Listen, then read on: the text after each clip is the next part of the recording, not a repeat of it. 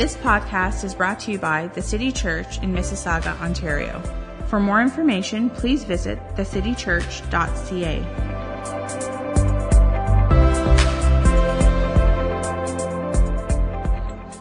Just a great atmosphere, what we sometimes say, a great spirit in the house. So why don't we stand up and let's pray as we get ready to jump into things here. Father, in Jesus' name, we're thankful for you and thankful for your love and your compassion and your mercy for our lives.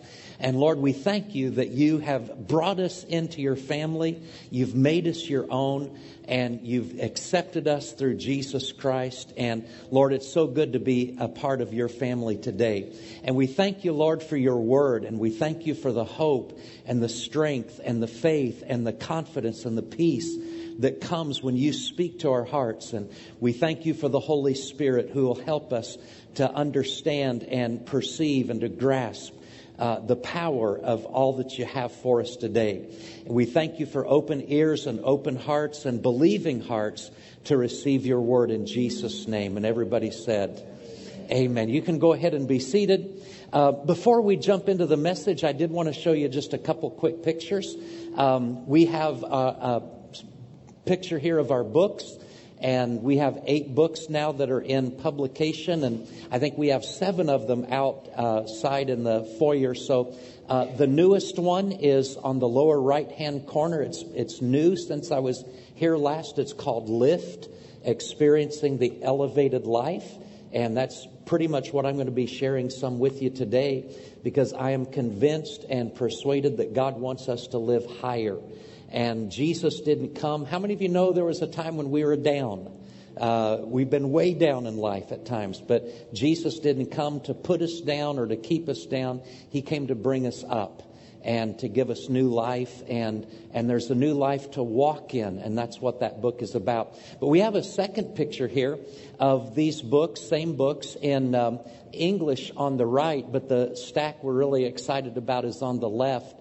And those are just some of our translations in other languages, Russian, German, Greek, French, Spanish, Portuguese, Arabic, I'm probably Indonesian down at the bottom. And we have several others that are in other translations that are not pictured here.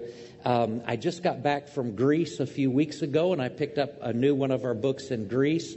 I was also preaching in Malta just a few weeks ago. And had I stayed longer, I would have gotten one of our books in the Maltese language, but it wasn't quite out yet. And we've got our Grace book going into Chinese right now. So we're just excited about kind of a proliferation. And God said that he was going to cover the whole earth with the knowledge of himself. And so we want to be a part of that. So at any rate, I want to talk with you this morning about resurrection life. And when we talk about resurrection, people typically think of 2 things. The first thing they think of is what happened on Easter, what we celebrate on Easter, which is the resurrection of Jesus Christ. And, you know, we say that almost flippantly. We take it for granted. But aren't you thankful that Jesus was raised from the dead? I mean, of all the different faiths and belief systems and philosophies in the world, you know, different groups could say to us, people who have different beliefs could say to us, well, your founder gave you a holy book. Well, our founder gave us a holy book. And your founder has a large following. Well, our founder has a large following. And your founder, your founder's followers meet in buildings to worship. Well, our founder's followers meet in buildings to worship. They can, proclaim equivalence on so many levels. But at some point in the conversation, we can lovingly and respectfully say, well, all that may be true, but our founder was raised from the dead. And at that point, there's no more equivalence. Jesus being raised from the dead is the greatest thing that has ever happened. And when Jesus was raised from the dead, there's so much we could say and teach about that, but I love it when Jesus in Luke chapter 24 appears to his disciples, the same ones that had seen him crucified just a few days before. And Jesus appears to his disciples, and the Bible says they were terrified. They were afraid, and the Bible says they thought they were seeing a spirit. They thought this is a ghost. And Jesus said, look, don't be afraid. He said, and he said, here's my hands. You can touch my hands and you can see my feet. He said, a spirit or a ghost does not have flesh and bones as you see that I have. And then Jesus asked them a question. He said, do you have anything to eat? Jesus knew that Christians never got together without food. And so they said, well, yes, we have a fish here, some fish and a honeycomb. And Jesus took it and ate the fish and the honeycomb, physically ate it in their presence, because Jesus wanted them to know beyond any shadow of any doubt that his resurrection was a literal, physical resurrection. It wasn't just some metaphorical, spiritualized thing. Jesus was physically raised from the dead. It was a literal, physical resurrection. And that is the basis for our hope today. I'm telling you, if Jesus wasn't raised from the dead, the Bible says, basically, I'm paraphrasing, but our faith is a joke. If Jesus wasn't raised from the dead, then nothing else is true, and our faith is in vain. Our sins are still, over our lives. If Jesus was not raised from the dead, then none of this means anything. But the fact of the matter is, Jesus is alive, and because he is alive, he has conquered death, he has conquered sin. That's what his resurrection means to us. Jesus has conquered death and conquered sin, and because Jesus lives, we can live also. That's the hope of the gospel. So there's the resurrection of Jesus Christ that is the basis of our faith. But then also when we hear the word resurrection, many people think also of the future resurrection of believers. Most Christians know that Jesus was raised from the dead. If he wasn't raised from the dead, there is no Christianity. But Christians a lot of times don't think about the fact that our physical bodies are going to be raised from the dead also. The Bible teaches that when Jesus returns, and the Bible uses this terminology, this corruptible shall put on incorruption, and this mortal shall put on immortality. The Bible says that when Jesus returns, he's going to transform our weak, mortal bodies into glorious bodies like his own. And so Christianity really stands on two massive pillars. Both of them have to do with resurrection.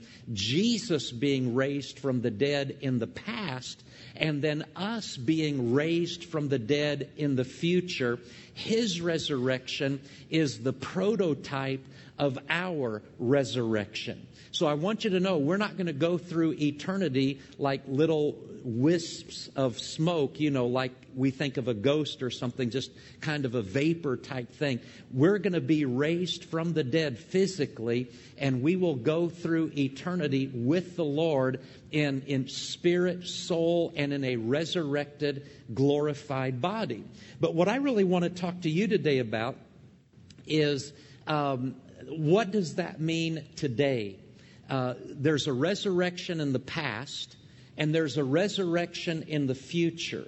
But what I want to know today is there some resurrection benefit today? Is there benefit in my personal life today from that past resurrection? And is there benefit today from that future resurrection? And I believe there is. How many of you have ever heard of Fukushima? Anybody know what Fukushima means? Fukushima is a place in Japan where a few years ago they had that big earthquake off the coast, and a tsunami came on shore, and it hit a nuclear plant in Fukushima, Japan. and it caused a nuclear meltdown of that facility. And there was all kinds of radioactivity into the atmosphere because the thing got flooded by all the salt water. It carried some of the radioactivity out into the ocean. And just last year, on the west coast of Canada and on the west coast of the United States, scientists were picking up. This thing happened in 2011. But last year, scientists on the west coast of Canada and the U.S. were picking up radioactivity on the coast of our continent that was from, it had just gradually migrated in the Pacific Ocean over. Now, they're saying very trace amounts, nothing to be alarmed about. But here's what I want you to understand. That radioactivity has a half-life. And there was still radioactivity that was coming from that incident that happened several years ago. Well, I want you to know, when Jesus was raised from the dead, way more power was released than was released in that nuclear incident in Japan. And just like that nuclear material, that radioactivity had been coming across the ocean all those years and still had life in it when it got to the west coast of our continent, Jesus' resurrection released a certain resurrection power that is still flowing and is still influencing lives today. I believe there is a strength and a joy and a power that comes from Jesus' resurrection that can influence my day-to-day life, my day-to-day walk. See, I don't believe that Jesus died to make bad men better. I believe He died to make dead men live. And I don't believe that Jesus came so that we could have a religious life. I believe that Jesus came so that we could experience resurrection life. That the very power that raised Jesus from the dead is present and available to us today to empower us and to change us and to give us new life, to actually live, listen to this, to live a resurrection lifestyle while we're waiting for the resurrection. In other words, I understand I don't have my resurrection body yet. Do you ever look in the mirror and wish you could get your resurrection body now? There's going to be a day when we're going to get body 2.0. All right? This mortal shall put on immortality. This corruptible shall put on incorruption. But while I'm waiting for the resurrection of my body, there is still power flowing from Jesus' resurrection to impact and influence my life in the here and the now. Look with me, if you would, to Romans chapter 6, verse 4. I was really pleased to hear about the fact that you guys are having a baptism service next week. Water baptism is such a powerful statement. It's taught consistently through the New Testament, and Jesus, commanded it as a part of following Him. And in Romans chapter 6, verse 4, it says, "Therefore, we were buried with Him through baptism into death." Notice this, buried with Him through baptism. Now, you saw a little bit of video or a still picture, I can't remember which it was, of a person coming up out of the water. And have you ever stopped to think about the symbolism and the language of what is being communicated in baptism? A person stands, and where is that, Pastor Brent? It's somewhere right back there. I think I see the trap door. I'll stay away from it. But the person stands in that, thing of water, and somebody comes up to them and, kind of takes them and puts... See, I was a lifeguard for 3 summers, and I used to blow my whistle. We called it dunking. If somebody came up to somebody and grabbed them and threw them under the water, we'd tell them to stop it. Because you're not supposed to do that in the swimming pool. But here at church, we do it on purpose. And people line up to get that done to them. But see, here, it's not just, goofing around like it is at a swimming pool or, trying to, surprise somebody. Here, it's intentional and deliberate. When the person, takes the individual and lowers them, puts their body under the water, that is symbolizing death and burial. We were buried with Jesus in baptism. And notice what it says, that just as Christ was raised from the dead by the glory of the Father, even so we also should walk in newness of life. When the person brings you up out of the water, that's symbolizing resurrection.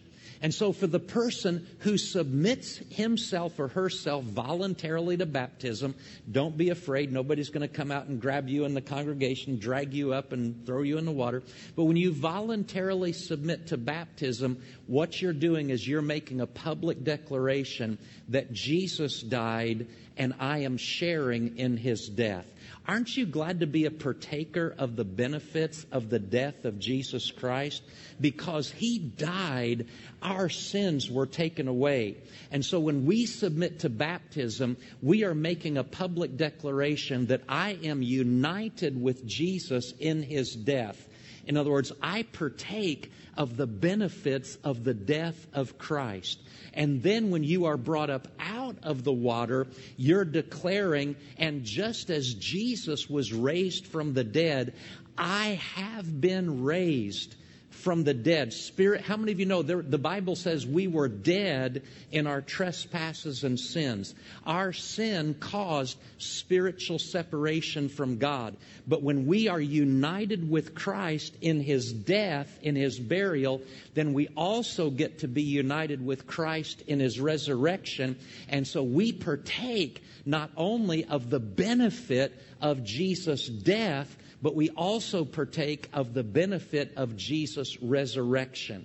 Paul said in Ephesians 2, we were dead in our trespasses and sins, but we have been quickened. That means made alive. We have been made alive together with Christ.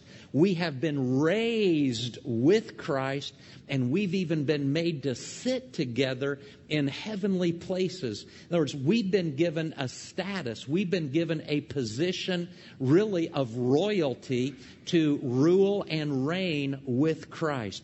And when we come up out of the water, what we're saying is, nothing gets to follow me out of the water. My sins are buried in that water with Christ. Isn't that awesome? Now, that doesn't mean when you get baptized that you're perfect and you'll never make another mistake. But I love what this says in Romans chapter 6, verse 4. That just as Christ was raised from the dead by the glory of the Father, even so we also should walk. Everybody say walk. Say it again, walk.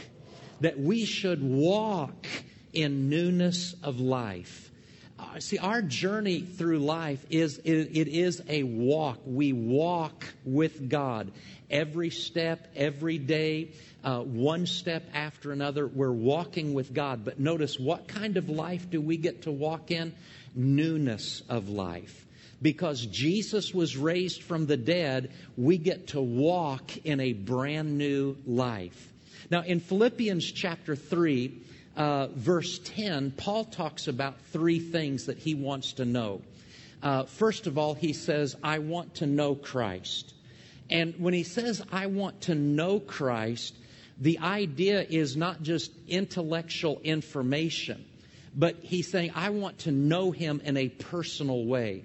I want to know Jesus. And the implication also there is it's progressive. You not only get to know Jesus personally, but you get to know Him better each and every day. We get to know more about Jesus today than we knew about Him yesterday. It's progressive growth.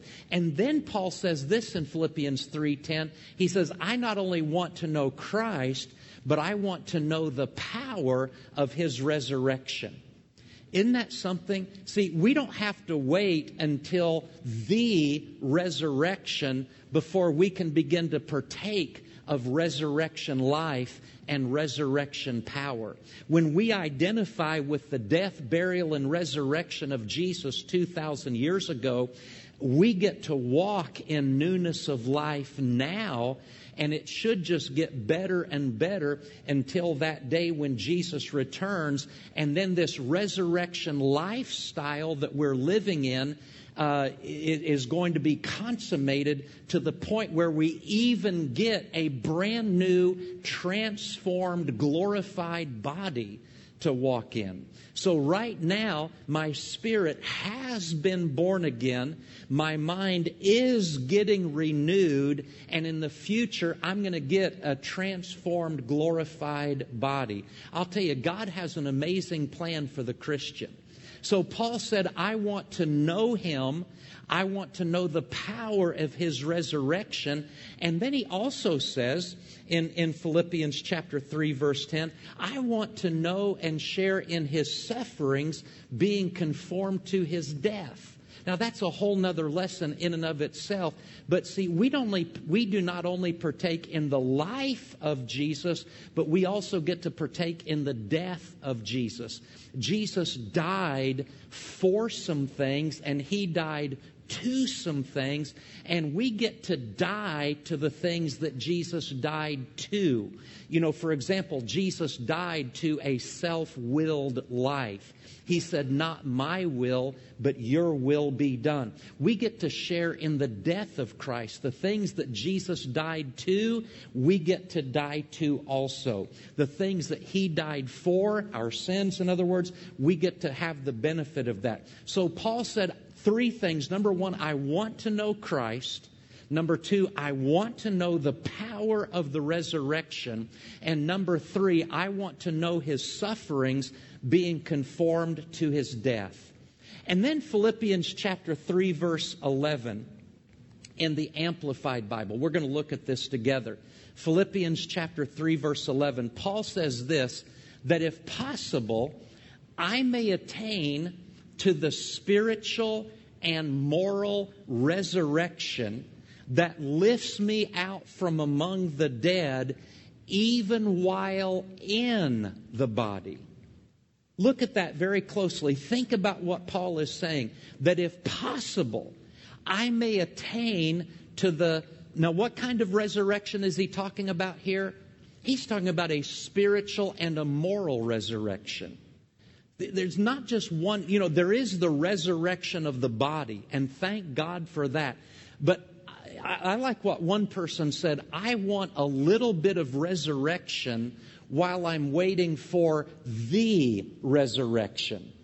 And how many of you know that's perfectly biblical? Because in baptism, we're identified with Jesus' death, burial, and resurrection so that we can walk in newness of life.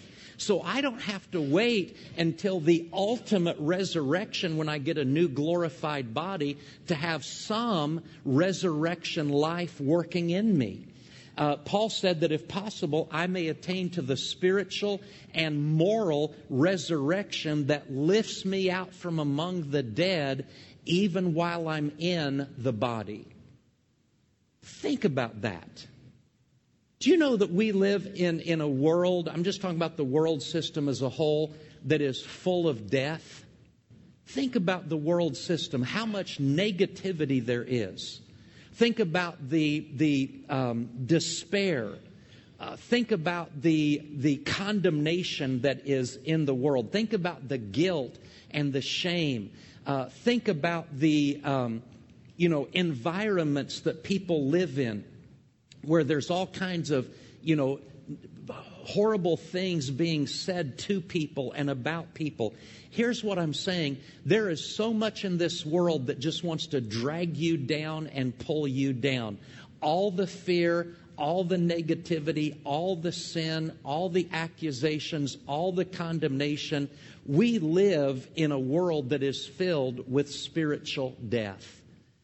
But Paul said that he was aspiring to attain to a spiritual and a moral resurrection that would lift him out from among the dead even while he was still in his body.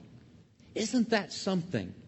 See, you and I, because of our connection with Jesus, we get to partake of His life. And the world is full of all the negativity, all the pessimism, all the fear, all the shame, all the guilt, all the condemnation. But there is a spiritual and a moral resurrection that lifts us out from among the dead. Here's what I'm saying. You don't have to think like the world thinks. You don't have to fear like the world fears. You don't have to be condemned and full of shame and different things. You don't have to have the ugliness on the inside of you that we so often see in the world, because we have the greater one on the inside of us. Greater is He that is living in us than he that's in the world. You know, Jesus told Mary and Martha, He said, I am the resurrection and the life. Yes, the resurrection is something that happened to Jesus. The resurrection is something that will happen to us in the future. But Jesus Himself is the resurrection and the life. So if you have a relationship with Jesus, if you are connected with Jesus, He said, I am the resurrection. So what happens when you face a situation that appears hopeless? What happens when you face a situation that appears like this is going to be the end of you? Jesus is the resurrection. He's able to turn impossible situations around. He's able to give you hope where all hope has been destroyed. He's able to give you opportunities and things of that nature to give you life when everything around you speaks of death. Paul said that he wanted to attain to the spiritual and moral resurrection that lifted him out from among the dead even while he was still in his body. I want to look at a couple of other verses here. Philippians 3:13. We're going to switch to the New King James Version here. Paul says, Brethren, I don't count myself to have apprehended, but one thing I do, forgetting those things which are behind and reaching forward to those things which are ahead, I press. Everybody say press.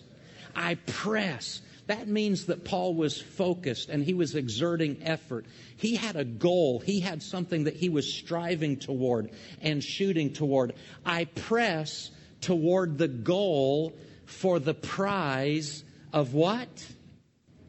Of the upward call. Everybody say the upward call. He said the upward call of God in Christ Jesus. Now, stop and think about everything that Paul is saying here. He's speaking in the context of wanting to experience. We know that there's the ultimate resurrection. And he actually talks about that at the end of the chapter. There's this ultimate resurrection that he talks about later in verses 20 and 21, where our weak and mortal bodies are going to be transformed. But he talked in verse 11 about a spiritual and a moral resurrection. The resurrection isn't just for our bodies in the future. It's for other parts of who we are in the here and the now. Paul's talking about attaining to a spiritual and a moral resurrection that lifts me out from among the dead, even while I'm in my body. And then he says, I don't count myself to have apprehended. Now, Paul's talking about a pretty high level of spiritual development where we're actually walking in resurrection life and resurrection power. And he says, I haven't apprehended it yet.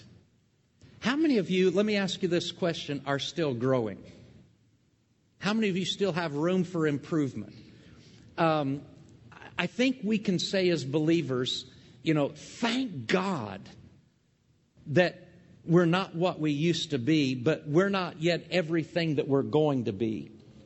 Even Paul, as advanced as he was, as mature as he was, as much insight as he had, he said, I haven't apprehended yet, meaning I haven't reached the place of absolute perfection. I think Paul would have said that he was walking in the life of God to a degree. How many of you, to a degree, are walking in the life of God? How many of you, to a degree, are walking in the love of God? Pastor Brent was sharing with me what he's been teaching from 2 Peter chapter 1, and I love that, all those attributes and, add to your faith, all these things. And let me ask you this. How many of you are doing all of that perfectly? But how many of you are doing it to a degree? How many of you have some progress, you have some growth, you have some development in those areas, but we've all got room to grow, right? How many of us can say this? God loves me just the way I am, but He loves me too much to let me stay this way. I don't know about you, but I want to always be progressing. I always want to be advancing in the character, in the life, and in the nature of God. Paul said, "Brethren, I do not count myself to have apprehended, but this one thing I do, forgetting those things which are behind and reaching forward to those things which are ahead, I press toward the goal for the prize of the upward." Everybody say upward. What is this upward call of God? Does that just mean that when we die, God's going to call us up to heaven? Is that all that means? Well, if that's what that means, that's great. How many of you want to go to heaven when you die? But I think there's more to this upward call. I think God's calling me upward today. I think He's calling me higher today than I was last week. I think He's calling me, what is Paul talking about? He's talking about forgetting what's behind. How many of you have some stuff behind that you're just real glad to forget? I'm forgetting what's behind, and he said, I'm reaching forward to what's ahead. What's ahead of you is better than what's behind you. God's future for you is always preferred. Because we understand that as we walk with God, as we grow in obedience, as we grow in faith, as we grow in humility, all these different attributes that Pastor Brent's been talking about, how many of you know it gets better? It gets better. So we forget what's behind, but we reach forward to what's ahead. And then Paul says, I press toward the upward call. Did you know that when you forget the past and you reach forward to what's ahead, God always takes you up a higher level? Your marriages can go higher. Your peace can go higher. Your finances can go higher. Your relationships can go higher. Favor from God in your life can go higher. Let's stop and think about the guy who's saying this, the Apostle Paul. Did you know that Paul had some really nasty stuff in his life to forget? How many of you know what Paul did before he became a preacher? He was a persecutor. Did you know that by basic definitions today, that before Saul of Tarsus, the one who became Paul the Apostle, did you know that before he got saved, he basically fit the definition of a terrorist? Did you stop and think about that? He was terrorizing Christians. He was throwing Christians in jail. He implies that he may have been involved in some torture type situations. We know he participated in the murder of at least one Christian preacher.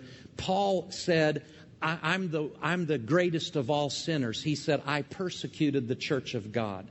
How many of you know Paul could have been dogged and plagued by guilt his whole life? But what did Paul have to do? He had to forget what was behind. He understood the forgiveness of Jesus Christ. Aren't you thankful for God's forgiveness? He understood the forgiveness of Jesus Christ. But you know what? The hardest thing I think Paul had to do was to forgive himself. And what did he do when he said, I'm forgetting those things which are behind? I've always found it interesting that Paul said he was forgetting what was behind when every time he shared his testimony, he said what he did. Is that a contradiction?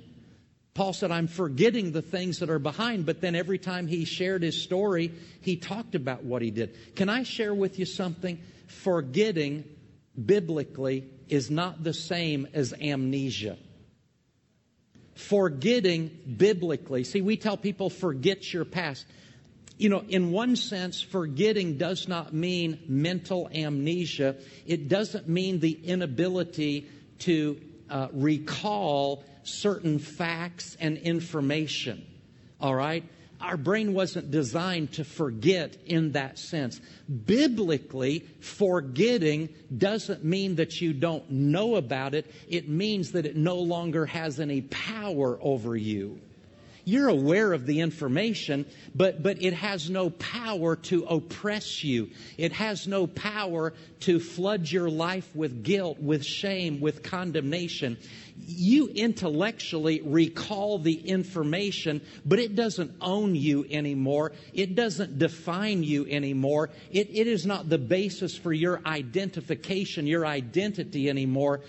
You are not defined by your past. You are not dominated by your past. It doesn't dictate your future. Forgetting means really that you throw it in the past. You let it be the past. It doesn't own you today. You know what it is, but it doesn't own you anymore. And you have a new identity. You have a new destiny. You have a new Savior.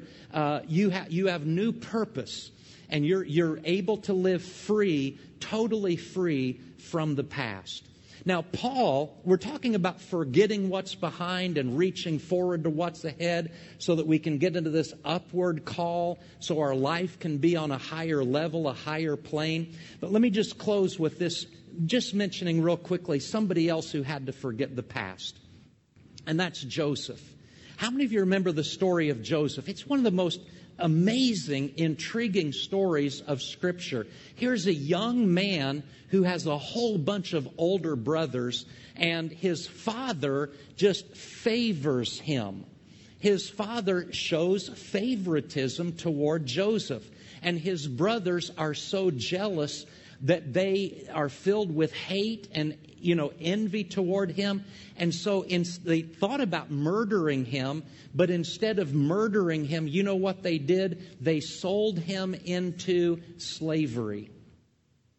How hurtful, how emotionally devastating would it be to be thrown into a pit and you hear your brothers talking about how much they hate you, and they're just waiting for a caravan to come by so they can sell you as a slave to be taken into another country.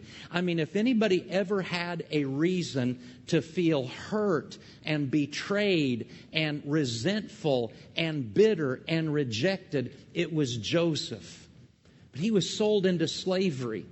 And when he became a slave in Egypt working for a military leader named Potiphar, I don't know what, there must have just been great grace from God in Joseph's heart.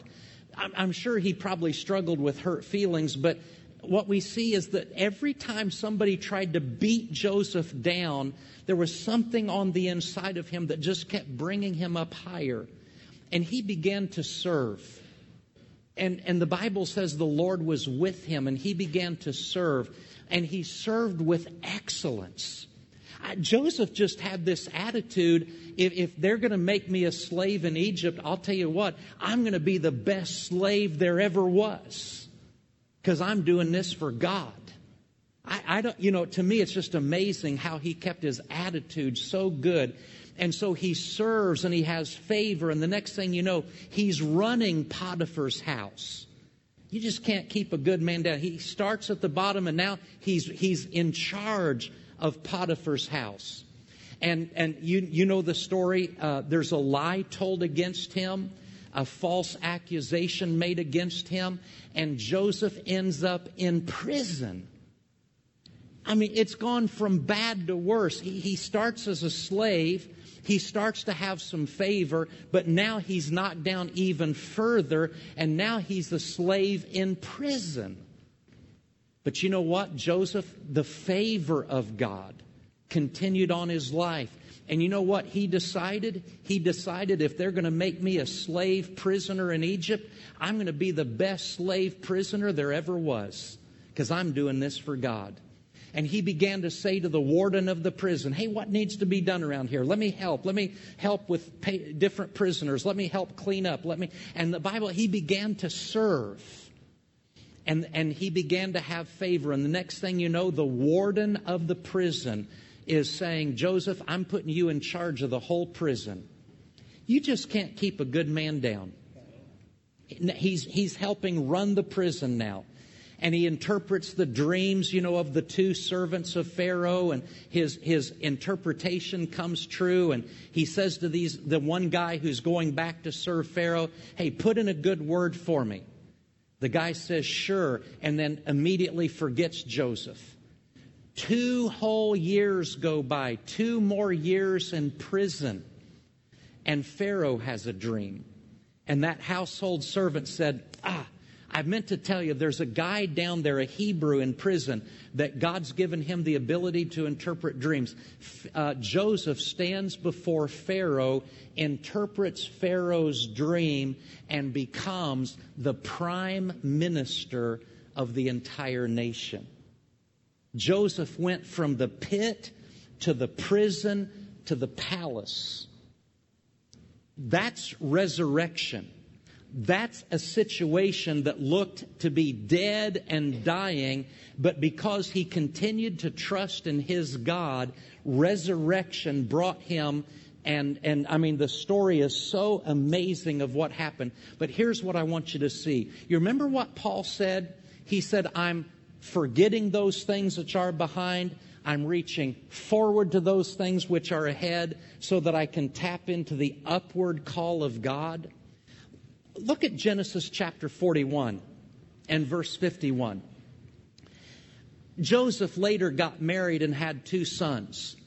And it says, and Joseph called the name of the firstborn son Manasseh, which means to forget. For God has made me forget all my toil and all my father's house. And the name of the second he called Ephraim. That means fruitful. For God has caused me to be fruitful in the land of my affliction. Paul had to forget what was behind him. He had to reach forward to what was ahead to tap into the upward call. Joseph named his firstborn son to forget. Every time he called him, every time he said, Manasseh, it's time to eat. Manasseh, remember to clean up your room. Manasseh, we're getting ready to go down to the market. He was using the word to forget, to forget, to forget. Let me tell you what, you absolutely must put your past behind you. You cannot let the past dominate your present or dictate your future. Forgetting, putting the past behind is such an important element of progress spiritually that Joseph named his firstborn son to forget. Because Joseph knew that in order for him to step into his destiny, he had to quit living in the past, wallowing in the past, mulling over the past. He had to forget, and it was only when he forgot that he was able to have another son named to be fruitful. God is a resurrection God. God has always been bringing life out of death. He's always been bringing possibilities out of impossibilities. He's always been bringing hope out of despair. God is a God of resurrection. Jesus was raised from the dead physically. Thank God for that. We are going to be raised from the dead physically as well. We're going to get glorified, transformed bodies in the future. But in the meantime, this is what baptism speaks of. We've been called to walk in newness of life. A new life in Christ. How do we experience that? We forget what is behind, we reach forward to what is ahead, and we tap into the upward call of God. God is calling His people up. God never wants to beat you down over your past. God wants to lift you up to higher ways of thinking, higher ways of believing, higher relationships, higher everything. God's calling us up to live the God kind of life. Father, in Jesus' name, thank you for your people in this place. And thank you, Lord, that we have new life in Jesus Christ.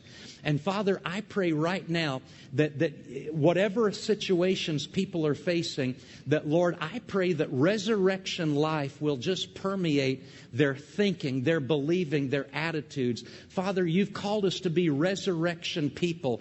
And Lord, you've not called us to be dragged down by our past, but you've called us to be liberated into a glorious future with Jesus leading the way in our lives. Father, I want to pray right now, if there are people here that simply don't have a relationship with you, Father, I pray that today... Thanks for listening. If you need prayer or would like to share how this message has impacted you, please email info@thecitychurch.ca.